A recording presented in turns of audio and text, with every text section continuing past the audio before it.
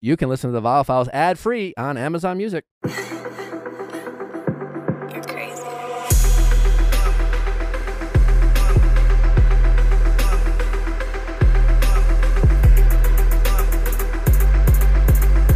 What's going on, everybody? Welcome back to another episode of the Vial Files Going Deeper edition.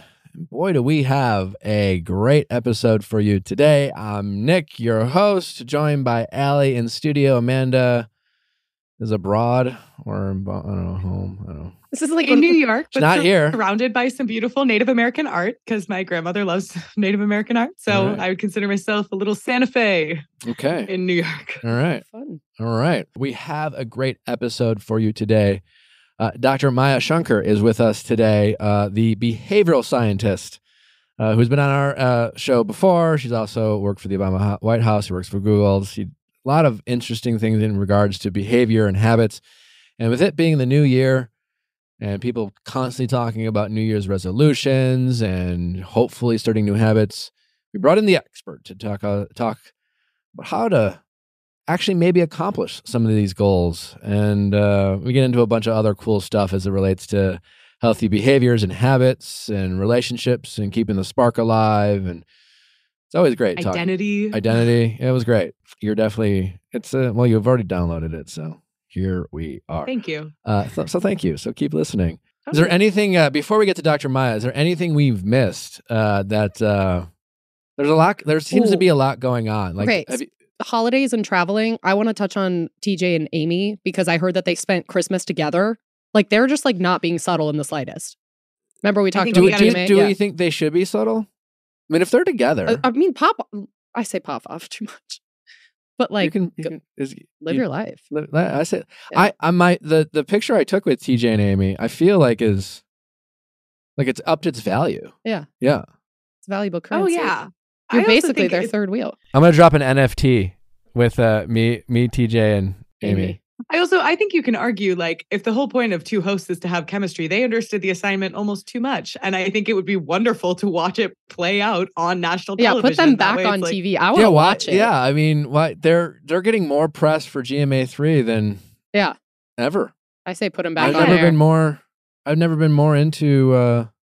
What was the reason they got taken off the air or temporarily? Because they said it was like the scandal and they didn't want, it was like the whispering in the hallways. Like, it's too much. They didn't want to distract from the hard-hitting news. That ABC does. Yeah. Which, I was on GMA3 to promote my book, but I feel like we could still have promoted it. Even if they had been happily a couple and out at that point.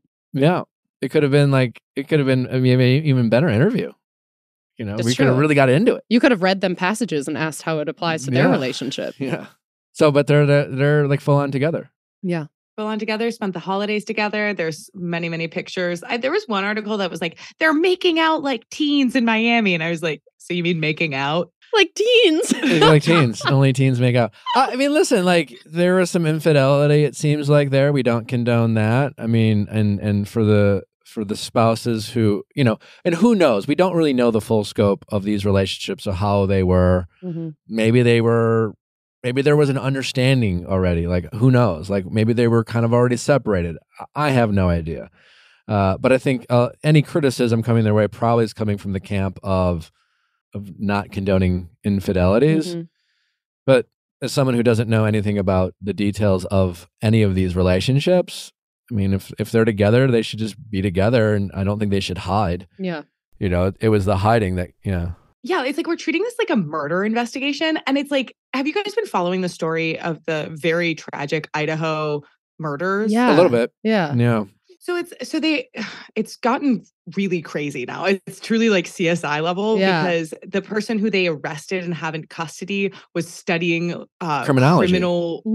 Criminology. It's almost too crazy to be true. Well, and he was arrested in Pennsylvania, right? And from what I read, he's from there. His dad, didn't he and his dad drive from where the murders happened to Pennsylvania? Like, were his parents hiding him? Oh, and where's the line? Like, with your child? There's a girl on TikTok claiming to be his ex-girlfriend. She's making a lot of TikToks about it. I don't know how I feel about how do we feel about that nowadays? With like, I mean, I'm assuming all her TikToks are about she's been popping off.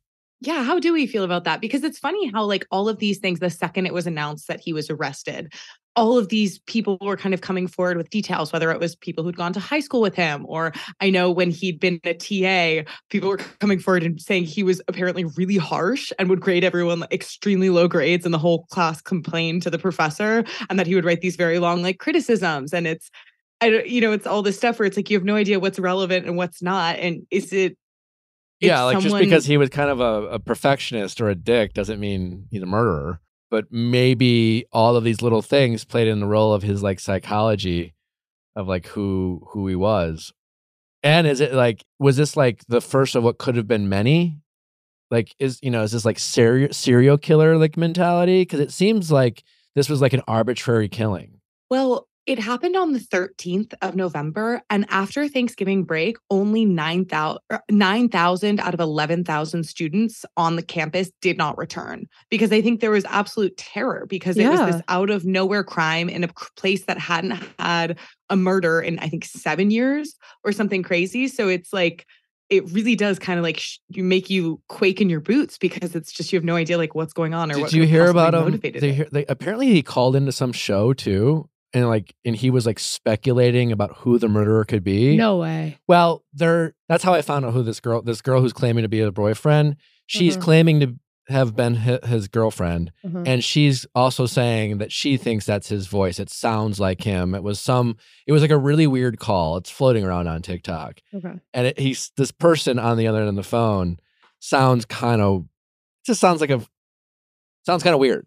And they had like a real like interesting opinions on the case, but it was like, which would make sense. Someone that went to high school with him said like he was always very dominant and would like put me in headlocks and like was just like kind of like this very, I don't know, violent, handsy person. Like aggressive, kind of like yeah. Yes, that stuff like that. It's hard to like.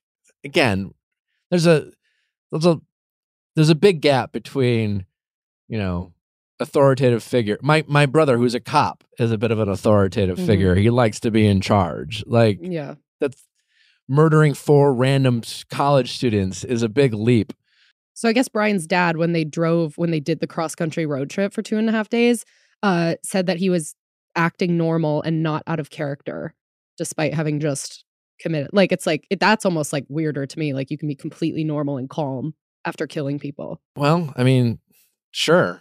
But he also killed 4, like he randomly killed 4 people. So like, yeah, because it doesn't seem, this wasn't like a crime of passion or like, it sounded like one of those movies where someone's trying to get away with the perfect murder and didn't. Jump in the car. Time for a cross-country road trip. What would they have done had they not gotten caught? Probably continue doing it. Right? Yeah. Or isn't that the mentality? So creepy. And it is like crazy the way it turns like everybody on the internet into a journalist, being like, I knew XYZ, like trying to piece it together. Oh, wait, but speaking of journalists, did you guys see that Barbara Walters passed away? Yeah. Sad. Oh, icon. R.I.P. We used to watch 2020. The hard-hitting questions. There was a moment in my childhood that every Friday, me and my mom and my parents, we'd like eat ice cream and watch 2020 on Friday nights when Barbara was headlining 2020. Love that. I saw a TikTok and it was like me after I've had several drinks, and it was just a compilation of like her hard hitting questions. It's like, how did you know your father? Like blah blah blah blah. And I was like, yep. Especially presidents. Like she would get get interviews with presidents, be like, talk about your relationship with your mom. And I was like, me on a first date. Yeah. Yeah. Barbara, what a legend. Ugh. R.I.P. Truly. Do we all want to ask each other a very intense? Do we have any hard hitting what's your questions biggest we want to regret? ask each other? What's my biggest? That's not a hard hitting question. Well, answer it then. What's my biggest regret? I was gonna make a joke. I don't want you guys to cry today. Oh, you're gonna be like hiring you. That's too. Yeah, I was. That's not a hard hitting questions are more specific about. Do you consider yourself better than your bachelor peers, Nick? That's not. He doesn't like our questions, but he's still not answering them. No, I don't. Okay. It's not. Yeah, it's got to be. Well, you come up with one then. Well, I don't. This game was a good try. I don't know. This game was a good try. Barbara, we need you back. Well, I think we are going to get some hard-hitting questions on did you guys see there's an interview coming up released this coming Sunday with Harry and Anderson Cooper. Our widow nepotism baby. Yeah, what are nepo baby. What are hard-hitting questions we'd ask Harry, you know? Well, he said there was like a little pull quote of him saying that he wants to basically get back on good terms with his brother and his father. And I just thought that was so ironic because I'm like, as we've discussed on all of our coverage of the Harry and Meghan thing, that's probably not the best way to go about doing that. They clearly don't like all these public interviews, the tell-alls. Or saying that publicly. My question to Harry would be, what, if anything, do you think you have to apologize or are responsible for the falling out with your family? Oh, yeah. Do we think Anderson Cooper was the right person to do the interview? Yeah, I feel like Anderson Cooper is a good journalist. Yeah. I think he asked some tough questions. Yeah.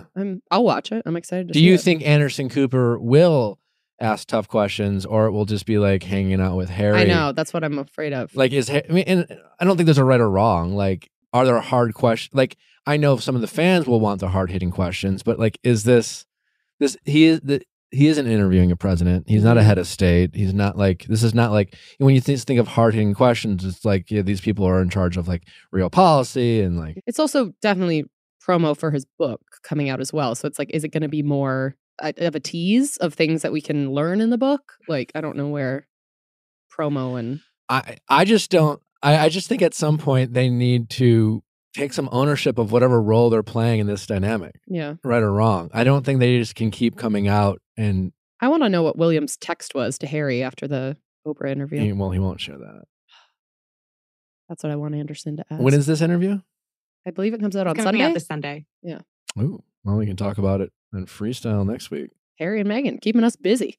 I hope Harry doesn't sound. I mean, I don't want Harry to sound whiny. I don't think he will. I think he came across very well in their documentary. He did. But I just like, enough is enough of complaining about your situation.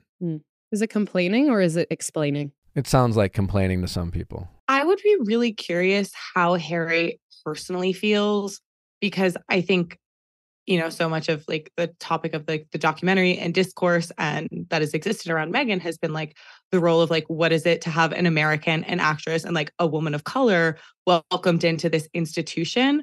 And I would be curious how Harry personally feels about his role in that, and like whether he feels like he should have protected her more, or whether he feels like he should have foreseen the hostile environment that like, such a colonial and white like institution has. And I would really kind of wonder like what his thoughts around that were. I kind of feel like they touched on that in their series though too. Like he talks about he could anticipate it, but yeah, the race element was completely different than it was for Kate, than it was for Diana. That's what he brought up to his family of why it was so different. Yeah, I feel like he touched on that a lot. Yeah. On the documentary. Yeah, I guess I'm more just like curious, like him on a personal level. Like, does he, like, to what extent he feels like a sense of like responsibility? Well, I don't think that would be. I think he does feel bad. It's like a hard-hitting question. It's like how he said he feels responsible for Meghan and her dad's falling out. I'm actually less curious about. I'm more curious about his actual relationship with his family and his anything father. To do with Meghan. Yeah, then like, because Meghan almost seems like a easy scapegoat of blame, like even the phrase Megxit, like it's all on blaming her. Meghan for this fallout, or this relationship with Meghan has something to do with the fallout, and like maybe that played a role, but like I just don't think. I think if you have a fallout with family, other people, outsiders can be a catalyst, but there has to be already damage and scars and fractions in a relationship for you to allow if other people are playing a role and are pulling you apart. I feel like there already has to be wounds and things like that. And I am more curious at this point and finding out what those and finding out Harry's relationship with William and his father that has nothing to do with Meghan leading up to the point where he met Meghan, rather than trying to like the pointing of the finger and like this whole Harry, with anything to do with Harry and what's Meghan. The context. Yeah, it's just kind of like, okay, fine. Like they're together, they're in love, they left, fine. Like at the end, I'm willing to just chalk it up to like they just wanted a different life than the institution wanted for them. Mm-hmm. And whether some people agree with that or disagree with that, it's their life. They have the right to choose that. But in terms of Harry having a relationship with his family, I am curious about that dynamic, especially as it relates to anything not Meghan related. Well, I wonder also, I think for me, like the security element that was discussed in Harry and Meghan is really relevant in terms of like, as much as I just feel like that was kind of next level in terms of like the conflict that you may have interpersonally between a family versus the way it seemed like his family, and who knows, maybe the 3 weeks that have passed, they would have seen like how atrocious the hounding was and like would have kind of like stepped up and provided security again. But like that to me feels like a real point of no return, that his family was going to like leave him vulnerable and like put him and his wife and his children. Yeah, but like, also their they have to physical respond to people with budgets and taxpayers. And are the British taxpayers going to pay for them over in Canada when they're no longer and that's what I mean, part like, of the family? It's not that like I get Harry and Meghan wanted to explain their side of the story, and the difference between explanation or complaining again is the eye and the beholder. But at the end of the day, until I don't think we ever will hear the other side. At this point, it just sounds like until the other side can share their side, I think it behooves them to maybe just not keep throwing stones, even if those are justifiable stones, like especially in the public forum, because whether you're justified or not, if your ultimate goal is to reconcile, then it's not going to feel like a justification to the other side. It's just going to feel like more airing of dirty laundry. I saw a photo of how Kate and William were just in Boston. I saw some photos that people took of like them on a commercial flight to Boston. Like I think they were in the more like business class, first class area, but like they were for sure on a commercial flight overseas. And I was like, good for them. Living the normal life. That's kind of wild. Yeah. Yeah, I hope they had to. Boston luggage baggage claim is egregious. I apologize to anybody who works there. I'm sure there are circumstances beyond your control. But Boston, my guess is they don't claim, hang out waiting for their luggage. Probably not. Anyway, but the car has to hang out. It takes so long. Yeah. I'm using my platform for something I'm passionate about, and it is the system of baggage claims in Logan. Well, let's bring. I'm glad we could bring awareness to that. All right, well, it's time for learning some new behaviors. Let's get into it. So I feel like we're entering the time of our life, maybe Amanda, you agree with this, where people our age are like starting to get married or thinking about having kids. And I feel like a lot of that is still mysterious. And there's this mentality of, oh, we'll just like wait and see, or we're trying. But we have the technology and the power to know, what our bodies are doing. If we're having any sort of fertility issues, 1 in 8 couples struggles with infertility. And now we have tools from modern fertility to help us know what's going on with our bodies, know how to prep for things. Yeah, one of my best friends is experiencing fertility challenges, and I feel it's like makes my heart break hearing about going to doctors and not getting answers, and just how there's these long turnaround times where it's like to even understand the results of a test, the follow-up appointment isn't for months. It can be confusing. You have to like try to find different doctors, and tests can be very, very expensive. But modern fertility is the opposite. So it's like easy, it's affordable. You can test your fertility hormones at home with a simple finger prick. You can mail it with a prepaid label. They've like literally taken out all of the legwork for you, and you get your personalized results within 6 business days. Traditional hormone testing at a fertility clinic can cost over $600, but modern fertility tests the same general set of hormones for only $179. And if you go to modernfertility.com/VIALL, you can get $20 off your test. So then it becomes $159, which is a hell of a lot better than $600. Plus, you can get reimbursed for the test through your FSA or HSA. So there's that possibility too. Yeah. So if you want kids today or maybe one day in the future, clinically sound info about your body can help you make the decision that's right for you. Knowledge is power. It's always good to know, and you can do it very affordably from the comfort of your home. So check out Modern Fertility. Right now, Modern Fertility is offering our listeners $20 off the test when you go to modernfertility.com/VIALL. That means your test will cost $159, which is a fraction of what it costs at fertility clinics. Get $20 off your fertility test when you go to modernfertility.com/VIALL. That's modernfertility.com/VIALL. Maya, welcome back. Thanks so much for having me. Happy New Year. Happy New Year to you. How are you? I'm doing okay. I somehow managed to not get sick over the holiday break. So I feel like Same that's to a me. success. Yeah. Wow. Yeah.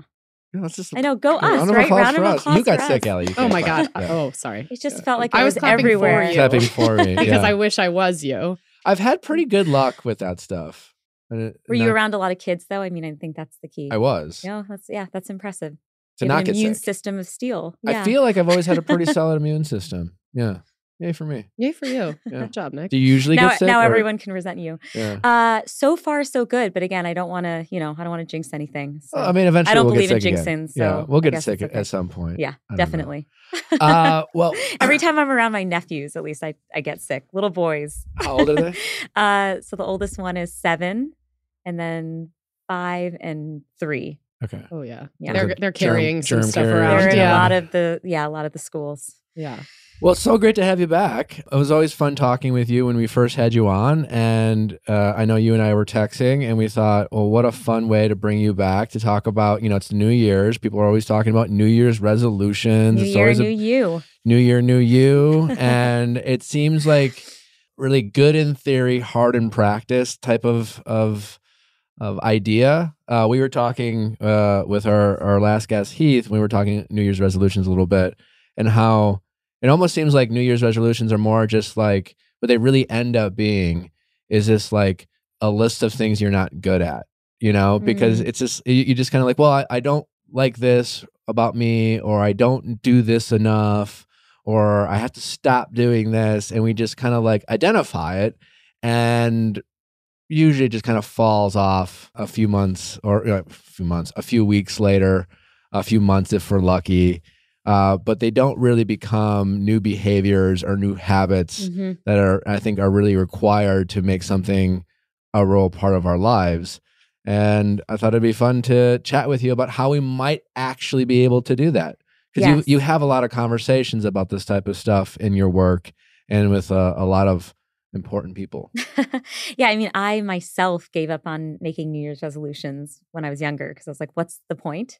And so then being trained as a behavioral scientist and actually studying the science of human behavior and motivation and decision making, it's actually changed my own. I mean, when I was texting you, right, I was like, Nick, this stuff has genuinely changed my own life. And I feel like I'm sticking to my goals more than I was before. And so I wanted to just share whatever's worked for me or what the research says. So we might be changing people's lives in this episode if we in small ways at least, I hope. But the small ways add up to big ways. So shavings make a pile. That's what we always say on this show. Yeah. All right. So per your advice, let's figure out how to first identify how we should what things we should actually try to, what our goals are, what things we can work on, and then what we can do to help make those goals a reality. Yeah. So one thing that I've learned in studying the science is that it's super important to be thoughtful about the way in which you're defining your goals. In fact, a lot of the hard work's happening at the goal defining stage, which is something we tend to overlook. We're just like, I want to get fitter, or I want to eat healthily, or whatever it is. But we can. I want to be off my phone less. Yes, whatever. But those goals seem so effortless, and we're like, okay, I already know what my goals are. Now it's just a matter of executing.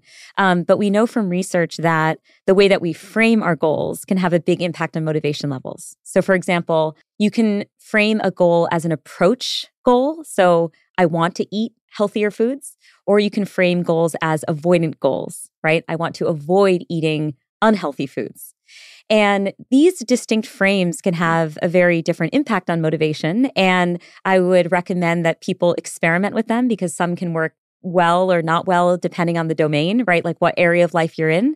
So there's not one that's necessarily better than the other. It depends on the person. It can depend on the person and the activity. However, by and large, the approach goals are better and more motivating, and they lead to greater endurance and resilience and a greater sense of pride in having accomplished the thing. So I want to eat healthier is better than I want to avoid unhealthy eating sugar or whatever. Exactly. And you can understand why, right? So when you avoid doing something, it's really hard to measure success, right? As you're going through the day, you're like, how many times did I avoid picking up my phone and checking Instagram, right? It's not as measurable as actually creating a goal about the things you do want to do that are easy to quantify and easy to measure. So if you made your goal, I want to take more steps during the day, that's actually something that you can quantify at the end of the day, right? Let's say that's a substitute behavior for picking up your phone. Okay, every time I pick up my phone, I'm actually just going to like walk around my kitchen once. Like a penance, almost. Yeah, well, penance, substitution, you could call it either thing, but yes. The Like Catholic yeah, he was coming Catholic, out. Yeah. But I'm curious to know from the three of you if you've ever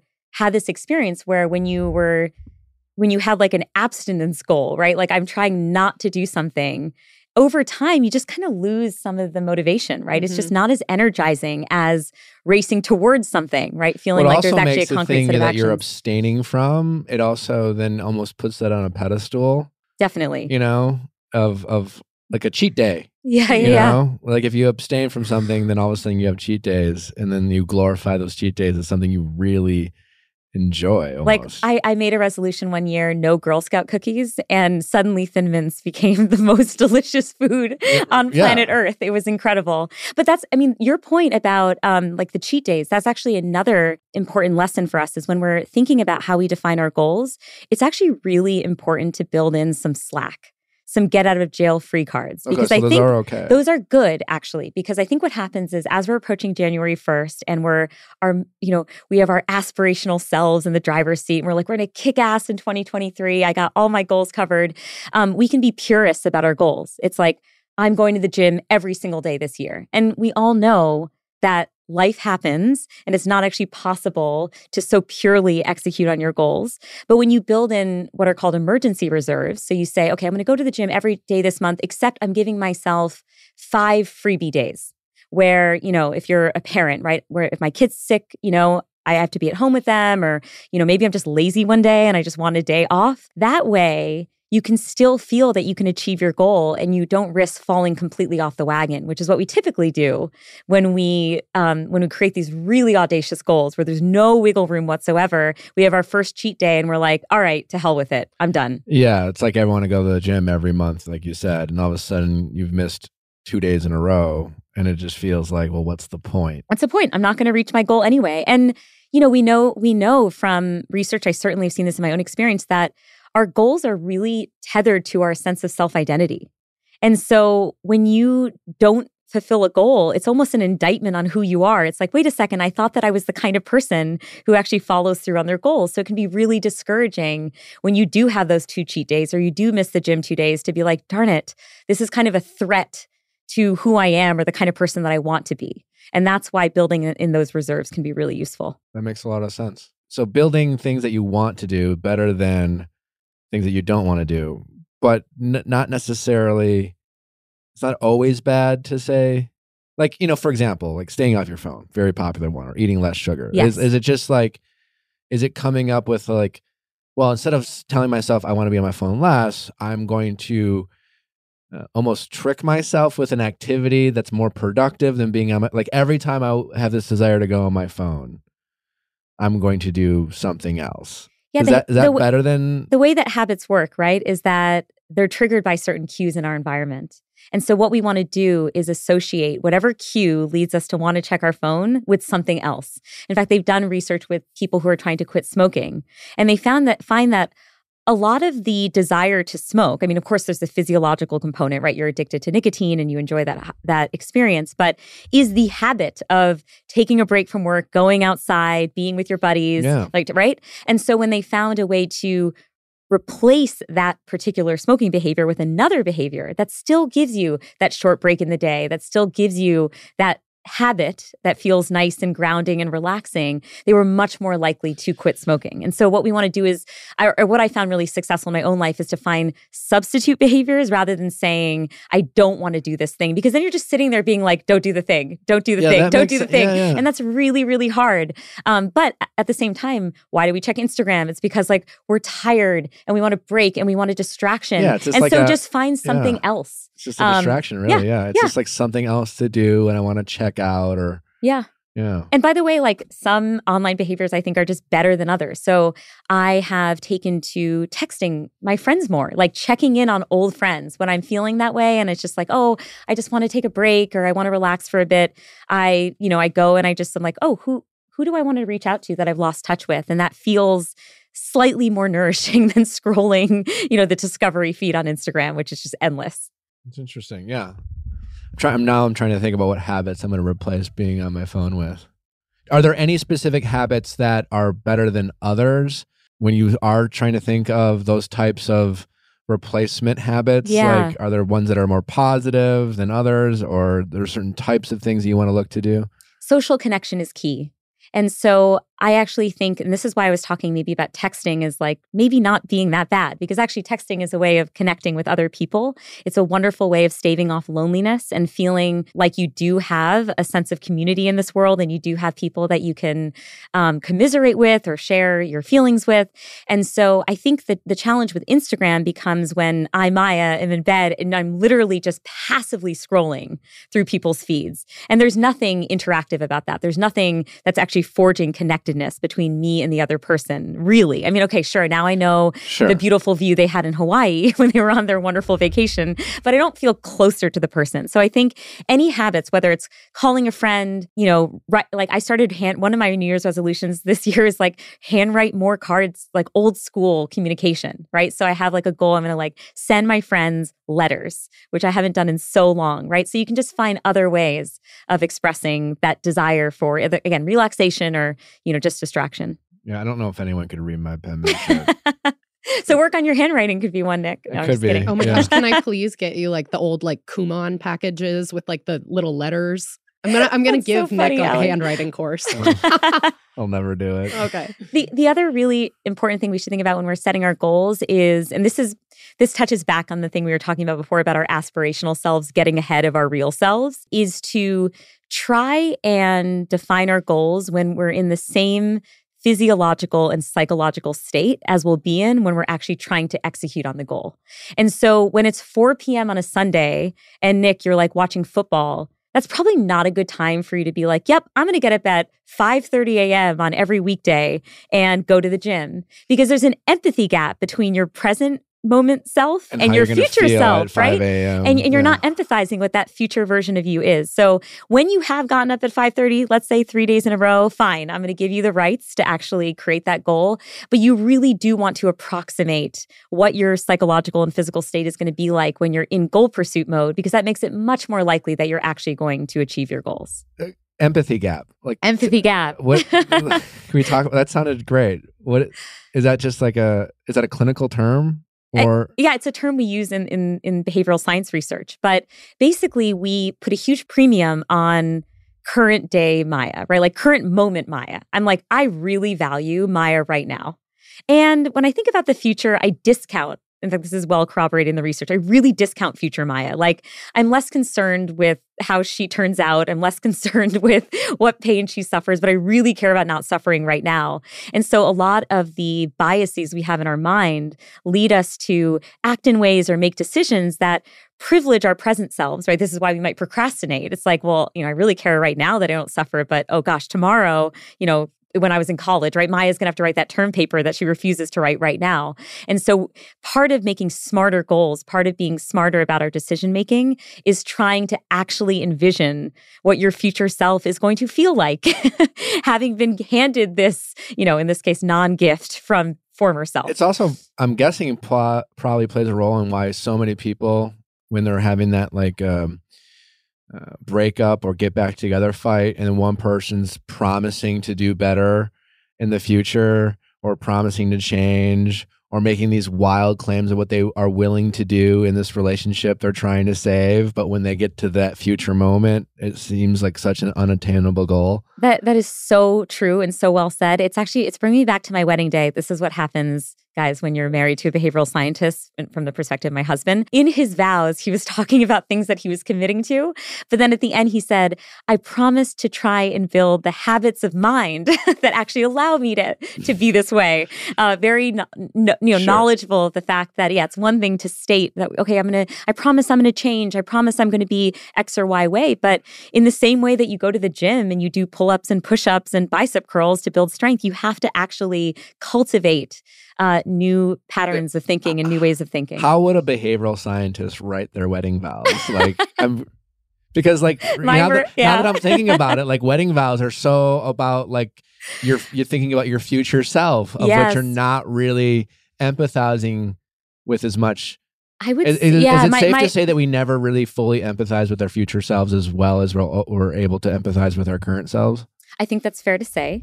I mean, in part because there's so much uncertainty too about what the future will bring, but more importantly, how we will change, right? We rarely think about that. We think about us as being stable entities that are operating in this dynamic world, but our own preferences can change, right? The things that we value can change. The way that we feel about ourselves can change.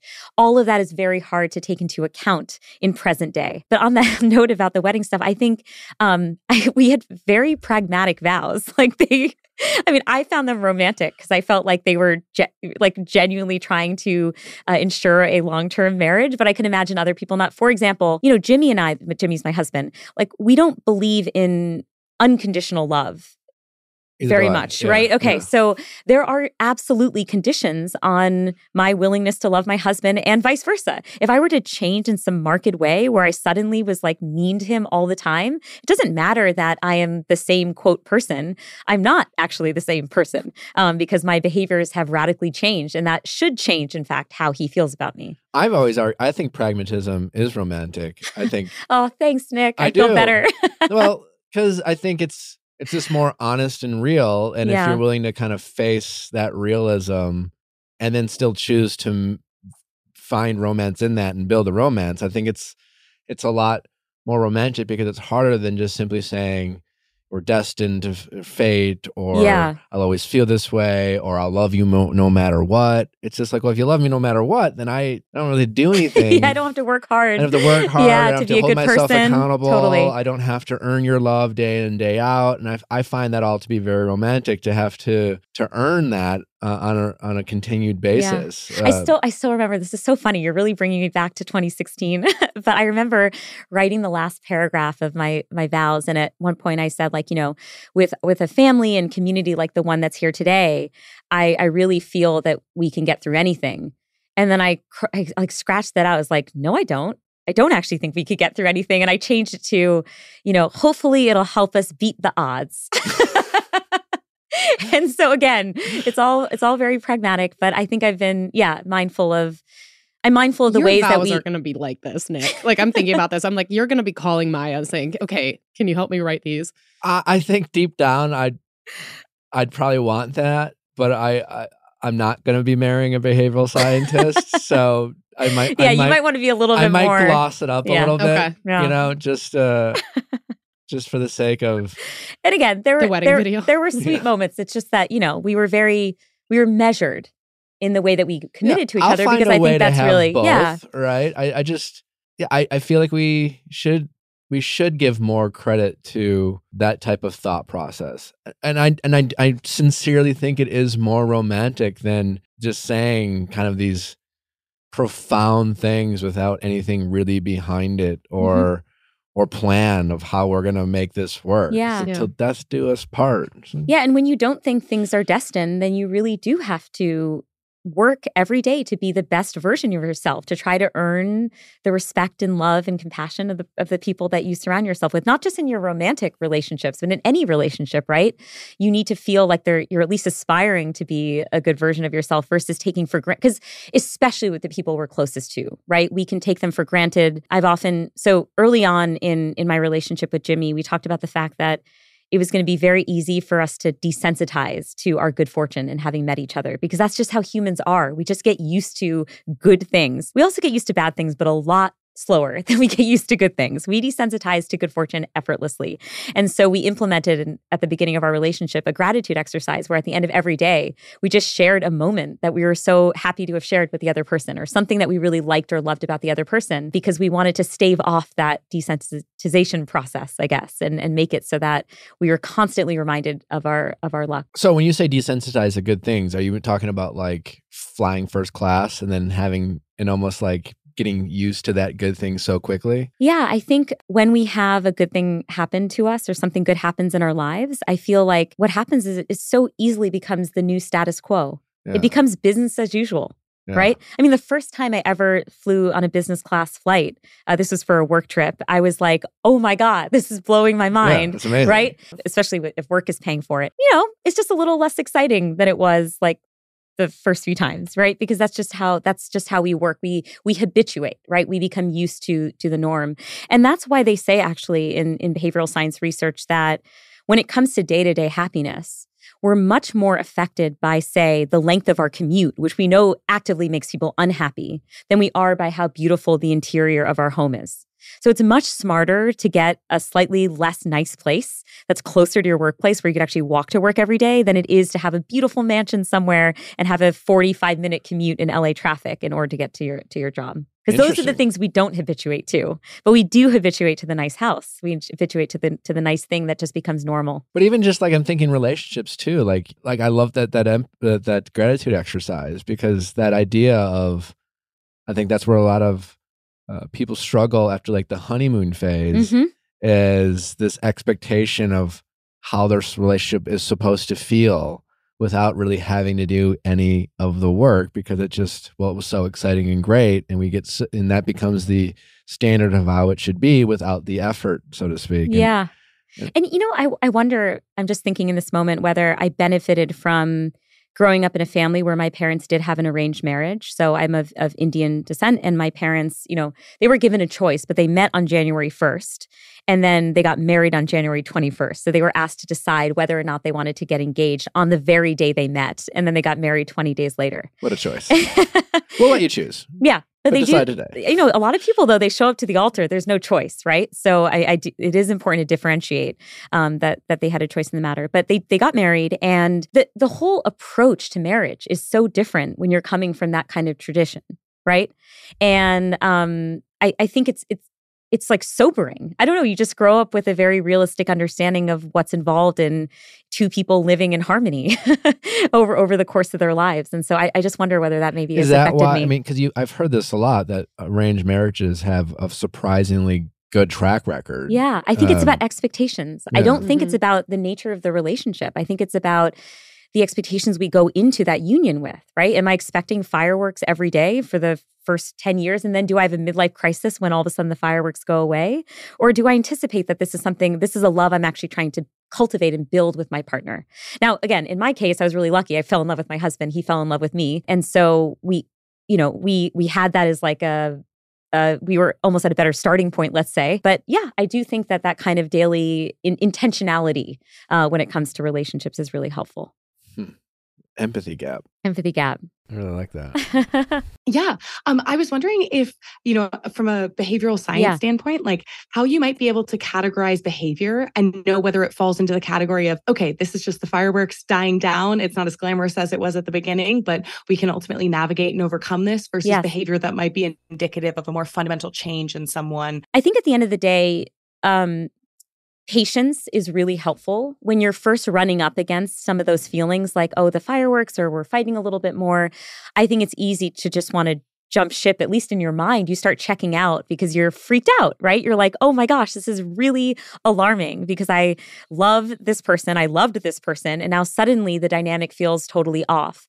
And because our behaviors and our moods and the way that we feel about others can be so influenced by our environments, our hormonal states, right? Depending on, where someone is in the course of even a day and how their hormones are operating can affect the way that you feel about others. If you go on The Bachelor and you're denied all access to the outside world, it can definitely amp up how much you think you like other people. I think it's really helpful to allow more time to pass where you're in a more diverse set of environments. You have a more diverse set of mood states, and you really pressure test whether there's an underlying, fundamental problem, or whether this is actually something that is more like a current, right, that can pass. And I don't want to discourage people from leaving, truly toxic or harmful relationships, right? We tend to have a bias towards the status quo, towards quitting in general, and certainly quitting relationships is something that's really hard for us, in part because we don't really think about the opportunity costs of the fact we're in a relationship and that we could actually be dating someone else. We could actually be spending that time doing something else.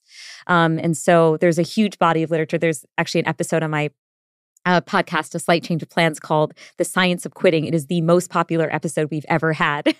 And she talks about it in the context of relationships. She talks about it in the context of lots of parts of life where there's so much virtue in like grit and perseverance and staying the course and being able to say, I've been married for 40 years. But there's a lot of virtue in actually choosing to exit a relationship and choosing to quit something, right? And so it's important that there's a balance there, right? I'm certainly not advocating for people staying in a relationship that's unhealthy. And that's why Amanda's question is so good. I told a sibling he's going through, he has a big decision to make in his career. Mm-hmm. And it's a decision that could affect him for a very long time, just based on the career he has. And I was talking to him, and I just said, if your reason to stay, if your reason to stay in this current situation rather than explore a different opportunity, if on your top 3 reasons is how much you've already invested or how much work you've done or how much time has passed in this current situation, if that's on your top 2 or 3, that's a huge red flag. See, Nick, the behavioral scientist, right? That's what we call sunk cost. So I got that right? Yeah, that's what we call sunk cost fallacy, right? So we really overweight the prior investments we've made in something, even though at the end of the day, really, do I want to torture myself for 5 more years just because I was already in a relationship for 4 years? Or do I want to wipe the slate clean potentially and find a healthier relationship? From a behavioral, what's the science behind why we do that? Why are we so willing to have the perspective of a new and exciting opportunity?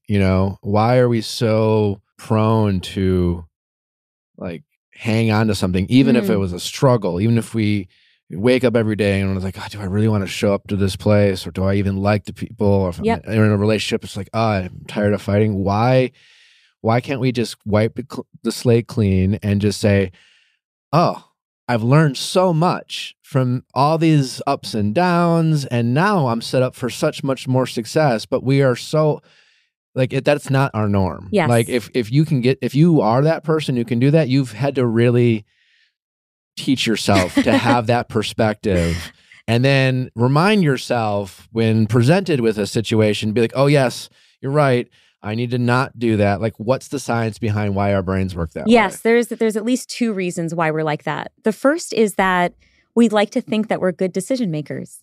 It's a huge part of our identity to feel like we made good choices in the past and present. And so when we're admitting to ourselves that we may have chosen the wrong spouse, that maybe we went against our friend's advice or our parents' advice or whatever it was, that's a big blow to the ego, right? Yeah. You can feel pretty defeated by that.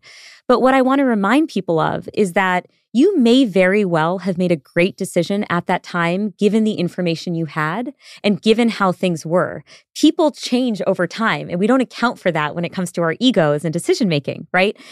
You might support a politician, let's say, and then 3 years later, they do something really stupid, right? Yeah. You didn't know they were going to do the really stupid thing, so you were totally rational. You were a good decision maker in supporting that person, right? Or admiring an actor or whatever it is, right? And so one antagonist for whatever shame you might feel in having made a bad decision is, don't forget, you changed and your partner changed in some way, or the world changed some way, or your boss changed, anyone changed. Yeah. And so it's not necessarily an indictment. Now, maybe you did make a shitty decision, in which case you should just learn from that experience, but it could also very well be the case that you didn't make a shitty decision. You actually made a great decision based on, again, the information you had at the time. The second reason is that when we pour a lot of effort and energy into something, when we invest a lot in something, it signals to our brain that we really care about that thing and that thing is valuable. In this case, it might be a relationship, it might be a job that you have, it might be, I don't know, the bounty of things that we care about in our lives. And so it's really hard in a moment to say, oh, this thing that I really care about, no, I'm not doing it anymore. Oh, I'm out, right? That's hard for our brains to reckon with, because it breeds a lot of cognitive dissonance to feel like this thing you poured so much energy and effort into was for naught. Yeah. If only we could take that mindset and apply it to goal settings when we're trying to have new behaviors. If only, right? I mean, if you just had, and some of we're so willing to stubbornly stay in things, and then we're also so reluctant to try to change, new behaviors. But that if we could take that stubbornness and apply it to things that, even things we say we want to do but haven't done yet. Yeah. And I should also say, I should caveat that the research is complex, right? So there's never going to be a one size fits all. This is what Nick should do every single day. This is what Amanda should do every day. Allie, this is your recipe.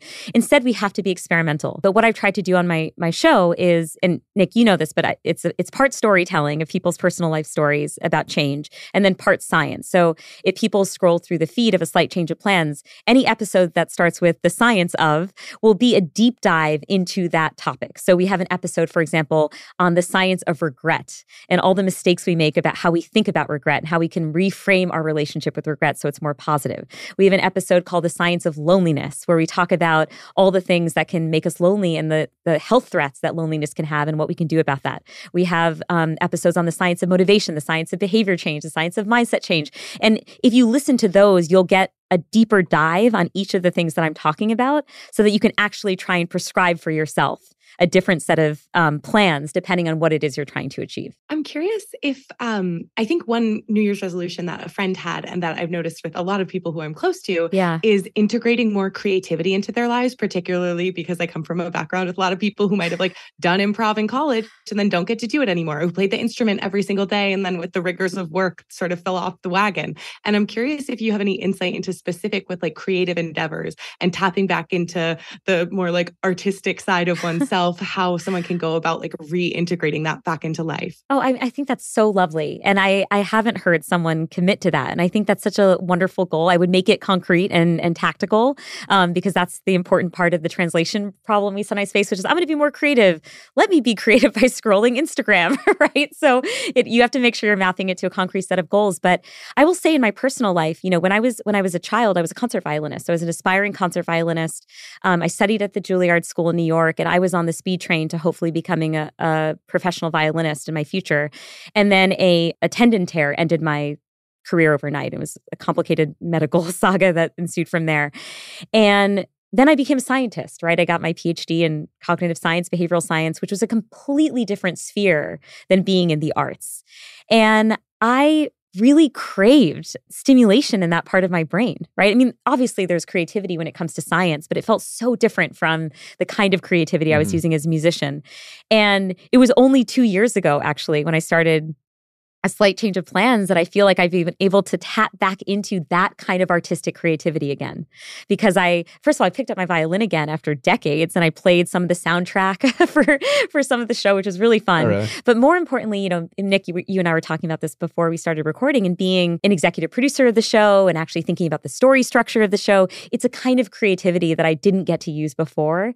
And it is so satisfying. Like it nourishes me in a way that I've not been able to nourish myself through the lens of being a scientist. And so, yeah, you just filled me with delight actually in sharing that, because I think that's such a wonderful resolution for people to have. I feel that way with I wanted to be a cartoonist when I was a kid, and then amazing. got into business school, and then coming out to LA and doing all this stuff. Yeah, same thing. It's just like I felt like I started tapping into the creative things I was good at or liked that I just dropped for like 15 years. Yeah. So it's always possible to reclaim, because I think I really believed, I'm 37 now. So I remember believing, okay, my time in the artistic sun is over, right? Like what was I possibly going to discover midlife, right? Or I don't know if it's midlife yet. Gosh, Maya, don't age yourself unnecessarily. But you know what I mean? It's hard to think that somehow like artistic things will fall from the sky, but it's truly been like the greatest blessing in my adult life to have discovered this podcast and to be able to have this artistic outlet. On the flip side of that, though, yeah, with goal setting, yes, I feel like sometimes, using Amanda's example, I think there's a lot of people who have a genuine goal, or maybe had a creative interest, got away from it, and want to do that.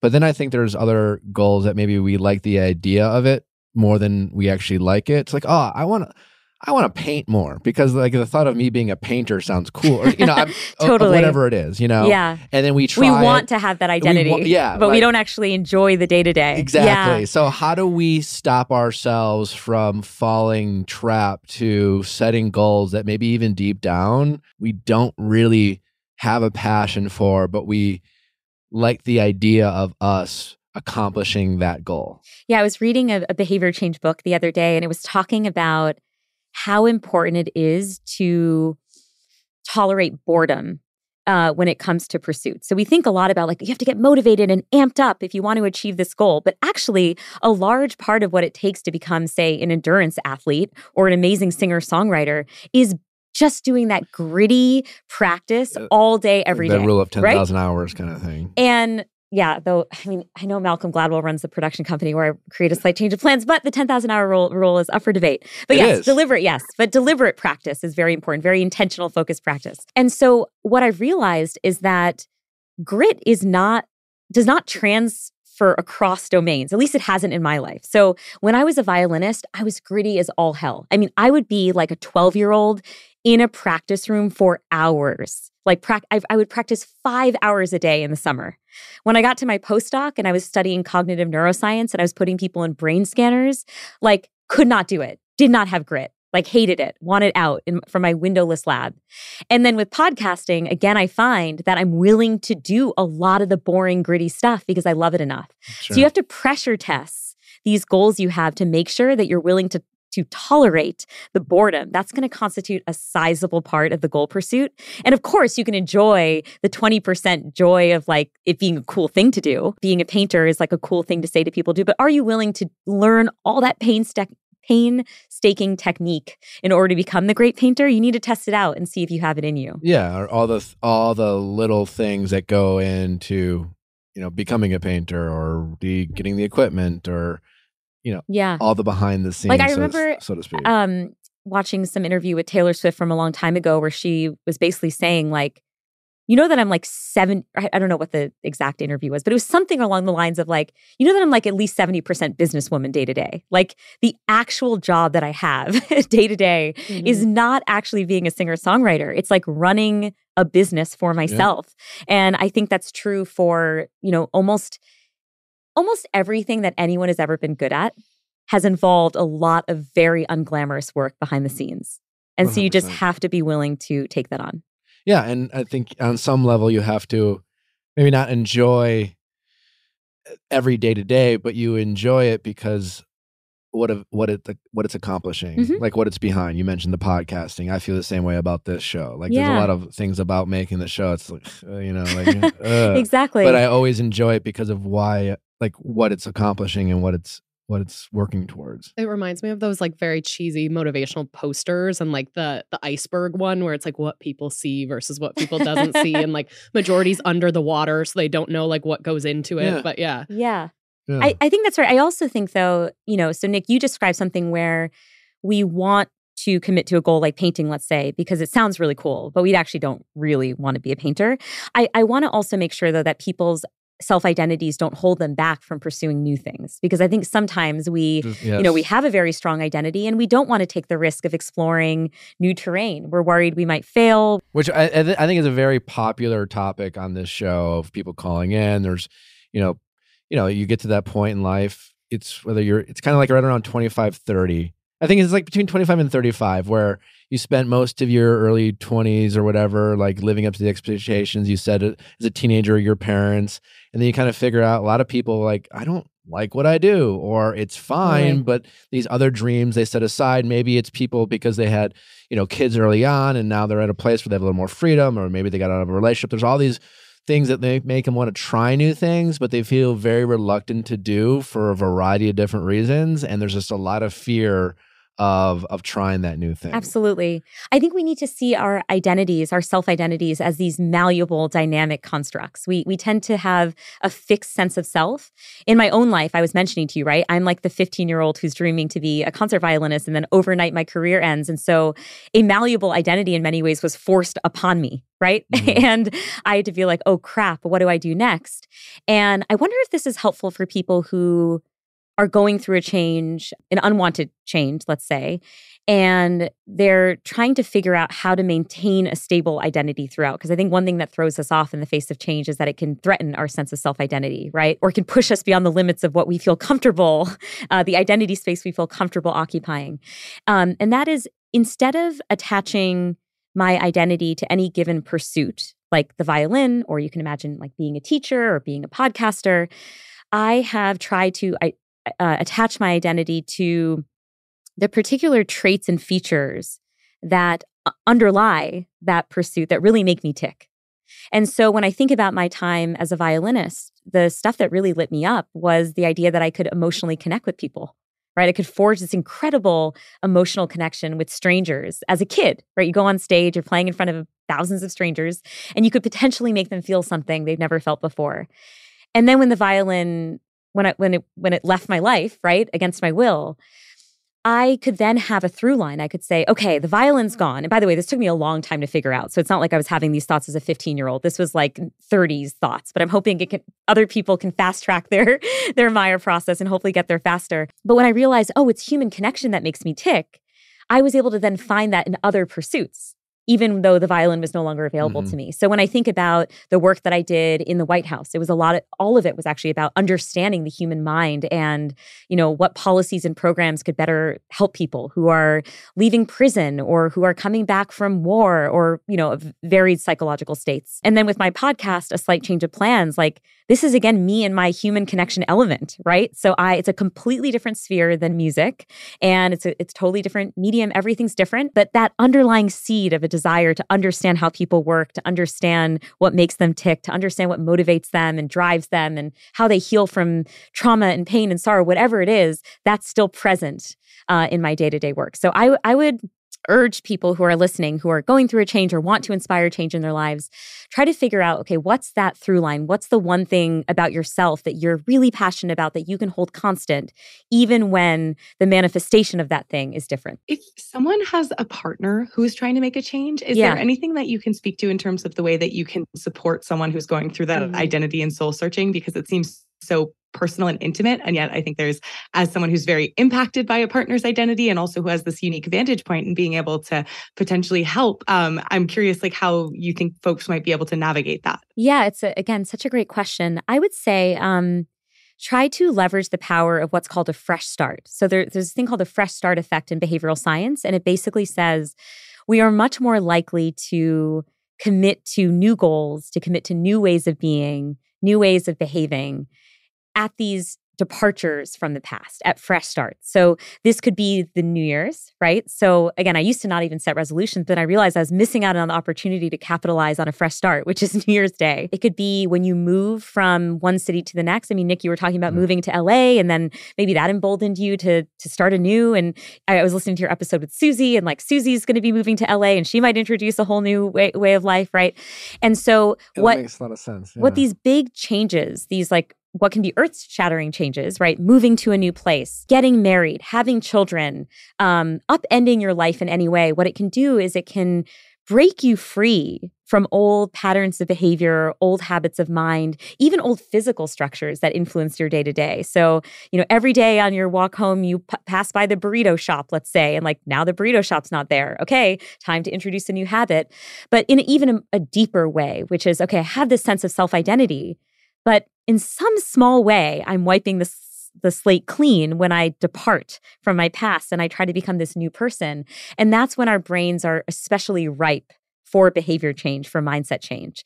So if you have a partner who's really striving to make a change and you want to be supportive, encourage them to think about upcoming fresh starts that they can use to try to give themselves a kick, a step up when it comes to motivation. Is there ever a time where you could set a goal for a partner? Or do they have to come up with it for themselves? Yeah, there is research showing that we're much better at achieving our goals and we're much more motivated when we set our own goals. Sure. And granted, a lot of us don't have that freedom, right? I mean, Nick, you basically work for yourself. So lucky you actually do get to set your goals. But a lot of us have employers and we're told what we have to do, or, we're struggling because, there is some fixedness in our environment. But we can always try to find entry points, even within that structure, for us to assert agency and control. So let's say you work out with a personal trainer, right? Or you have a fitness coach of some kind. That's great. I'm encouraging you to have the trainer who prescribes a great routine for you every day, but have them give you some options.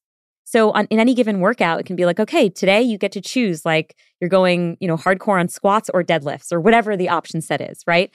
And just giving people the ability to choose from among options makes them feel like they're in the driver's seat. They feel more ownership over their goals, and they're much more likely to actually complete them. So wherever possible, you want to make sure that people are articulating goals for themselves. What about a couple that's been together for a long period of time, and they want to, the mutual goal of the couple, who they're creatures of habit even, but they want to find that spark, or they want to introduce chemistry, or they want to improve their sex life, whatever it is that, the goal is to get away from the staleness of their relationship. Yeah. But they are together. They don't feel like they're doing anything new. Mhm. how could you recommend like new behaviors that might entice them to make it easier to accomplish this goal of Like that freshness. that freshness Yeah. or going out of the way to, these, date night ideas or whatever Yeah. it is. What's that mindset that would be beneficial to keep them on track? So I think what sabotages us in situations like this is that we feel that it needs to be an escape to Europe or bust, Sure. right? And again, not everyone like Greg and Victoria, Victoria get to go.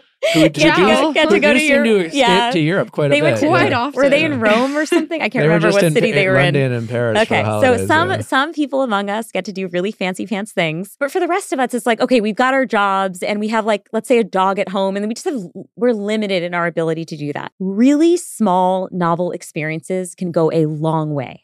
And I mean going out for a movie night, going to a restaurant you've never been to, taking a different walking path on your, say, evening walk, engaging in activity together, right? Like, okay, I'm not into pottery. I don't even like painting. We're just going to do this like 1-hour painting class together. As long as there's novelty, it helps break us from, again, any patterns that we have in our day-to-day relationships. And it also helps see new aspects of the person that we're with, right? So I might see a part of my husband emerge in a pottery class and this guy does not like pottery, by the way. Like he's not super into artsy stuff, but there might be some aspect of his personality that I've never tapped into because we've never been in an environment like that. So I almost feel like the smaller the budget, the better, because then it's a more sustainable commitment where you're carving out a small amount of time. And again, you just need some novelty. And during COVID, we had to get really creative with novelty, right? Because we were all locked in our homes. But you find ways to introduce that kind of those fresh new experiences. And ideally, you're finding things that both of you have never experienced before. I was going to ask that. I was like, does it need to be both of you? Or something that one of you is really, really passionate about and the other person has never found a passion for. And you just say, look, just give me the treat tonight of me exposing you to my world. Like, I know you don't get it. I know you don't appreciate, let's say, I don't know, classical music or hiking or scuba diving or whatever the thing is. But just like, give me my one shot. And you can find, there's going to be a lot of bonding through that experience. Because at a minimum, the person will learn why you love it, Allie, right? Like why you get so excited about it. And that brings people together. Yeah. Yeah, the newness of things really, I mean, well, I was going to ask you, Nally and I are both creatures of habit, which in a lot of ways we love in the sense that thankfully, we like a lot of the same things. Yeah. And we're able to do that over and over. I'm curious about like creatures of habit and like the pros and cons to that type of behavior. But like the other night I was like on TikTok and I've been like big on food TikTok lately. And so finally I was like, I need to try. I like to cook. I need to start trying these. And I made this new chicken dish. It was delightful. And just the fact that like, it was a new thing we both liked and we introduced it into our like food rotation, both like gave us a sense of like wonder and excitement. It's like, ooh, something new we're going to eat on a regular basis. Because before it was like we'll make fun of ourselves because like, what do we want for dinner? And then we kind of always go back to the same 5 or 6 options, and just knowing that we have something new was exciting and enjoyable. And that alone like made that night like exciting. Exactly. You're almost building your repertoire of things that you can pull from. And it's kind of crazy, just that little thing. But I am curious about as a creature of habit. Yeah. I'm also a creature of habit, by the way. And so I really relate to you. And it is so easy for us to just revert to our normal day-to-day habits. But I mean, I'm just thinking about one experience I had recently where my husband plays competitive squash. So he'll like travel for... not as his profession, just as he's an amateur competitive squash player. So he travels for tournaments. He's so passionate about playing squash. This is like, when we signed our marriage contract, it was like, I knew number 1 was squash and number 2 was going to be me. Like that was well established.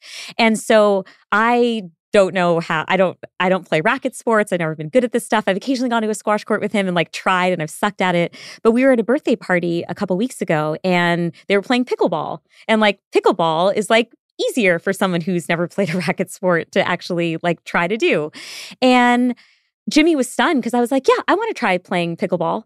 And this was the sort of thing I think a couple years ago I would never have been eager to try. I would just been like, whatever, that's not going to be a part of my long-term future. And again, I'm a creature of habit, so I'm going to stand by the food and eat my food. And that's where my passion lies. But it was such a fun experience for us to play on the same team. Jimmy was really excited by the idea. Maybe this was something we could actually do as a couple in the future, right? And I'm so grateful that this is such a small thing, right? So I'm not talking about the Elizabeth Gilbert, like eat, pray, love, travel around the world type of novelty. I'm literally talking about going to a birthday party and like maybe they're playing badminton or maybe they're playing charades or whatever it is and just participating in those activities. Yeah. It's a memory for us in the same way that cooking that chicken dish. Yeah. It's not a huge deal. No, it wasn't That you a and huge deal. It Natalie was like, view that as a really sweet memory new. you had. Yeah. And especially when it comes to being in a relationship and there's just a lot of redundancy and familiarity and doing the same things over and over, which are valuable, because there's consistency and you know what to expect, but it is nice to just mix it up, you know? Yes, exactly. And I think, in part, this new, what I'll call zest for life, like an eagerness to try new experiences emerged from, so I was mentioning that one of the interviews I did on A Slight Change of Plans was around regret. And like regret is this like icky stomach churning feeling that we hate feeling. I mean, we try to stave off feelings of regret all the time. I mean, how many times day to day are we making decisions because we think to ourselves, oh, I'm going to regret if I don't do this thing, right? So it's a very, very powerful force. And what the research shows is that when we're in our 20s and 30s, we tend to equally regret things that we have done as we do things that we have not done, right? So those are in like equal proportions. But after we turn 50 and we look back on our lives, we are far more likely to regret the things we did not do than the things that we did do. And that's an interesting turning point if you're trying to, again, bridge that empathy gap between you and your future self. If you want to try to minimize the regret that 50-year-old Nick experiences, you just want to do more things. Because chances are you're not really going to regret having done the thing. You will regret not having done the thing. Yeah, I don't know where that comes from. I think it's, for me, I feel fortunate to have bridged that empathy gap. And I think it's because I've experienced what for me was a lot of disappointment or sadness or, and a lot of that was this heartbreak at the time. But like until I was able to experience and have moments in my life where I at least felt like I was at rock bottom, whether I actually was or not, but just my perspective was like rock bottom and I overcame it. Like that allowed me to recognize that failure isn't that big of a deal, or disappointment is fine, or rejection or regret, and then that's, it's like when people ask about regrets, it's like, well, sure. I mean, yeah, I can nitpick choices I've made that didn't work out the way I hoped, but now I've learned from them. So that's when you have the kind of no regrets kind of mentality, but there's a lot of truth to that because you just have the perspective of recognizing, like you would just rather be that. It's like, it's me knowing that I'm going to be 50 and 60 and 70 and I want to look back and be proud of the things I said yes to more than disappointed in the things I didn't try. And I think it's having felt that failure at times and it's like a chicken before the egg, because until you actually try and fail, you won't have that confidence or that lesson to know that you should try more things even after you failed.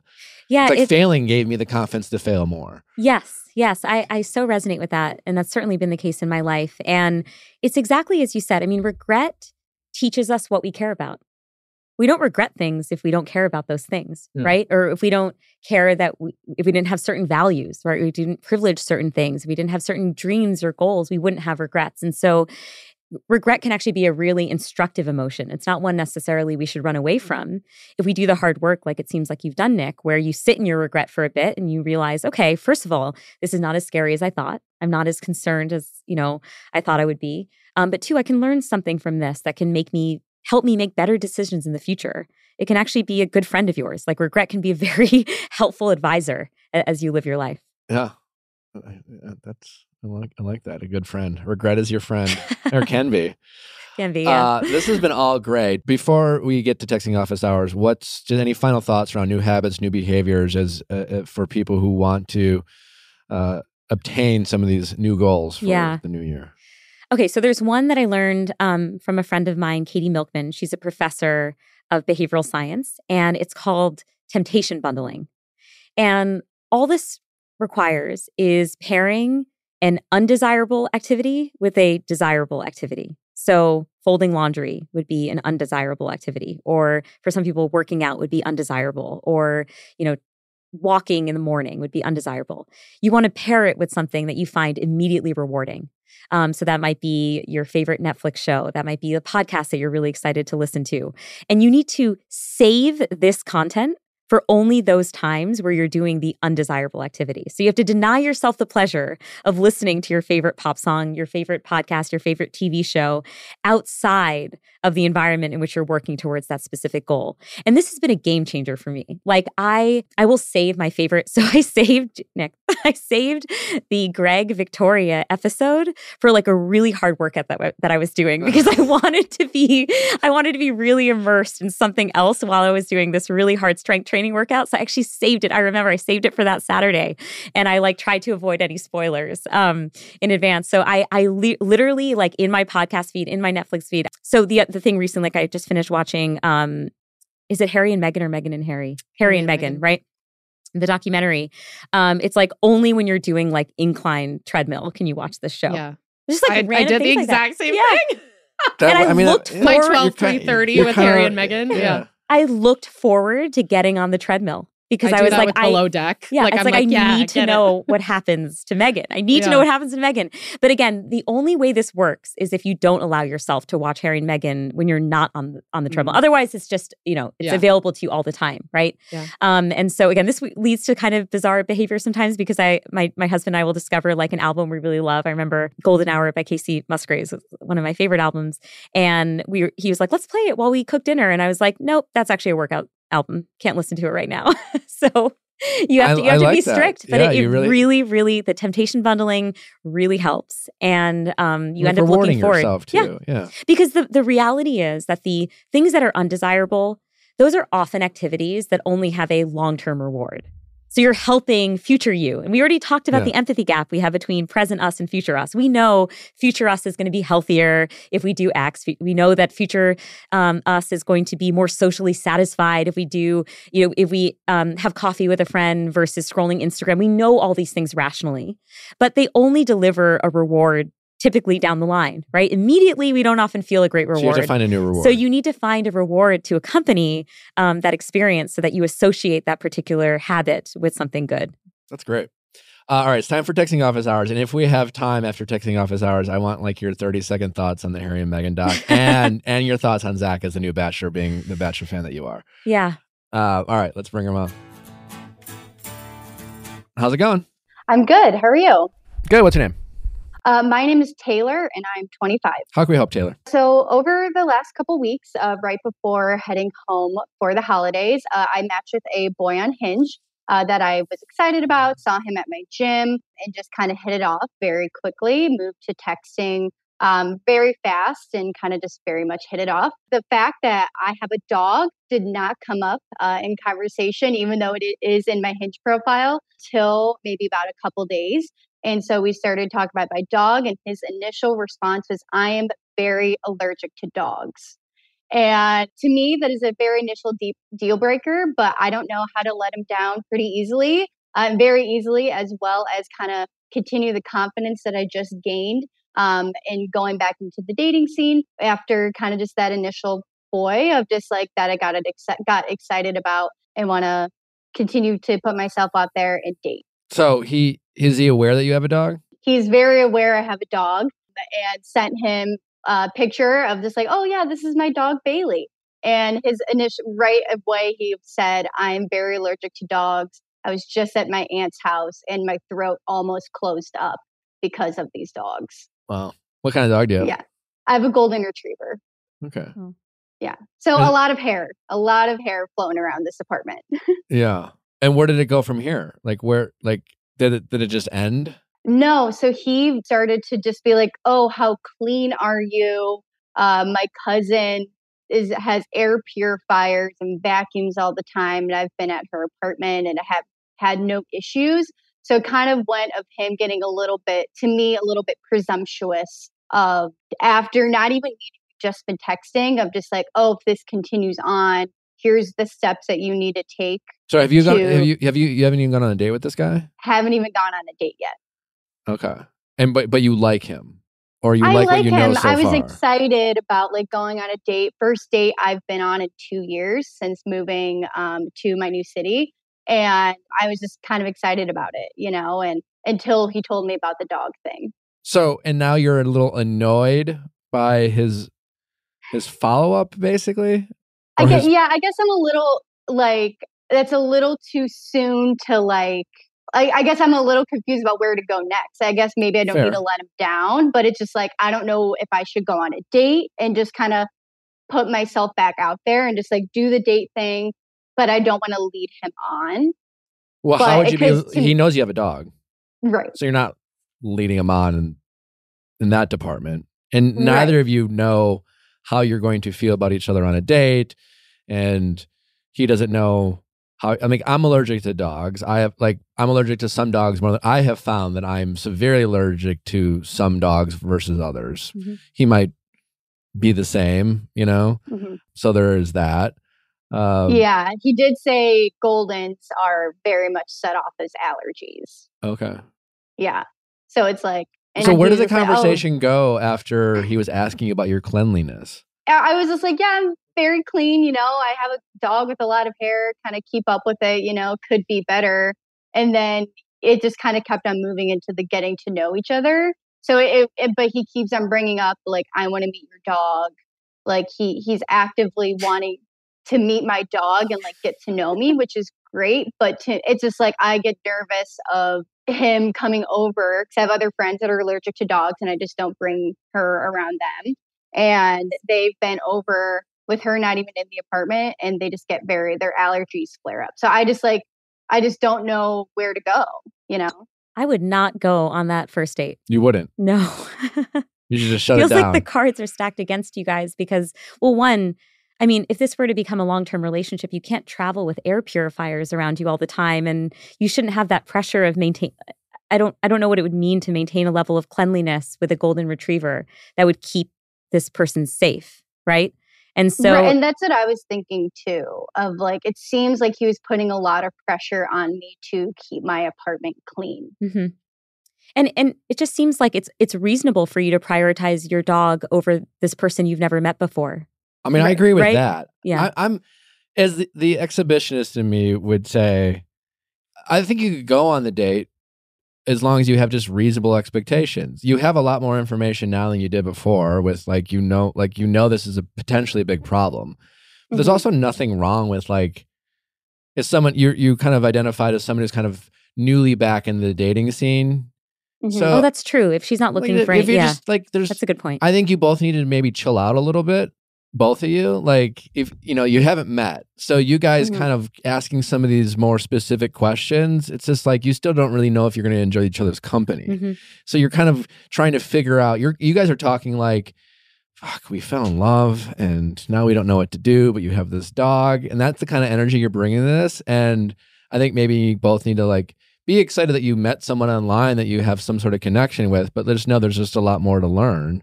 But I just want to remind, like, there are a lot of people out there who really love dogs and aren't allergic to dogs. Yeah. And I guess it really depends on the intensity of your feelings for this person. I didn't get the sense that they were like in love with each other. I just got the sense they were excited, right? And so you could potentially like they like each other's profiles. Yeah, basically. yeah. So I just wonder if there are other people whose profiles you would like that, where you're again, at least there's the potential of. What's interesting is I'm actually thinking more about what I would say to him if he was calling in, like the other side, because it would be like, hey, as someone who's allergic to dogs, like just know that like this is something you're going to have to deal with. Like you're going to have to figure out ways to deal with it, not so much the people you date. You're going to have to hope that the people you fall in love with or meet will be like amenable to like working with you a little bit, but like maybe just get to know her faster before you start asking her about like her hygiene or things like that. I don't think it's I don't know. I'm in the perspective where I can understand it seems a little pushy for you and like, oh, he's trying to force me to do stuff. I'm wondering if in his mind he's trying to just create a solution or like he's so excited by you that he's like, oh, but like here are the solutions that have worked for my friends. So all is like, you know what I mean? Like I don't think he's trying to say like, get a cleaner. Like as far as like his pushiness rubbing you the wrong way, I think to Allie's point, it's like kind of coming with good intentions. He's just like trying to like not die, Totally. Like, yeah, which is totally fair. But he also, But he's asking you because for whatever reason, premature or not, he seems to have as much as like interest and optimism about the potential that you seem to have as well. Mm-hmm. So I think maybe you guys just like, if you go on the date, just pull back and just be like, well, you have this dog, but let's just grab a cup of coffee and go from there. But like this, like, I need to meet your dog. Well, that's the part that concerned me just from a health perspective is I like care about this guy's safety and he's asking to meet your dog, but I thought he's like deeply allergic. Oh, he wants to see just how allergic he is? Yeah, I think he wants to test it out. Oh gosh, that's the dangerous. Okay. Yeah, That's I don't a know. lot of pressure. Now that you put it that way, of like he wants to see how allergic he is to my dog. What if he like, has a really bad reaction? You're going to feel terrible, and I don't know. I think maybe if you have any interest in seeing him, you should say, let's table the dog conversation for now and just like meet without the dog first. See if we like to see where this goes and see if we like each other. He's probably on some level just being like, everyone like has a fucking dog. I'm gonna have to figure this out. So like he's trying to work with you. But it's a good point, Nick. It's like there's so many other hurdles you two would have to cross than the dog one before the dog one even became relevant. Like, do we like each other? Do we actually enjoy spending time together? How old is your dog? She's 2. Okay, so she's going to be here for a while. She's pretty young. I mean, if you were like, she's, 12, I'd been like, well, maybe by the time you guys need to move in with each other. Well, the thing is, I thought about the same thing too. I'm like, well, she's a little older. It's a little sad to think about, but she's around for a long time. Yeah. And I think the issue I'm having too is now that he's said these things about my dog and like my cleanliness, like I'm getting the ick, and I don't want to get the ick. Well, if you have the ick, just no, we have to worry. We have to think of ways to get over the ick. Yeah, you can't let the ick be disqualifying. No, you can't. The ick can be a transient state. Yeah. I think that we need to try to resist. We have given too much credit to the ick. We've given it too much valid. It's so yes, we have to work through our icks because we treat them like non-negotiables. Dating that I've been having an issue with. Is that I get the ick very quickly, and that's something I'm trying to work on, but I don't know how to stop. Well, go on. So maybe don't waste your time, but try to encourage yourself to go on dates and just have an open mind and try to learn something new about them and see if that new thing is an attractive thing that you learned, despite the other ick about it, in a different department. Like people are multifaceted; they have different layers. Like, trust me. No matter what, like if you get in a serious relationship, the person you end up with has a ton of icks. You're just like now in love with them and stuck. It's trying to figure out, not stuck, but you know what I'm saying? Like you're pot committed, like you care. And it's all icks I think, are bad habits people reveal to their people they're dating just a little too early. Or things that are foreign to us, right? Like we're not used to that particular mannerism and it just takes some getting used to, for example. But again, I think my like TLDR would be, if you were going to go on a date with this guy, like make the dog like a fourth date sort of situation, meeting the dog a fourth date like situation. She's like meeting my child, like I'm like a child. Also, like, and then like you've already covered it. Like the dog shouldn't come up in conversation in the first date. Yes. Like, let's just figure out other things and more focus on getting to know each other outside of the dog. Conversations about air purifier quality, not really a great. Yeah. And just do that. But I think as someone who's kind of, trying to have this, new to dating and be adventurous and just try to go out and meet new people and have the mindset of not trying to, decide who these people are before you even get to know them. I mean, you're getting icks about a guy you've never met.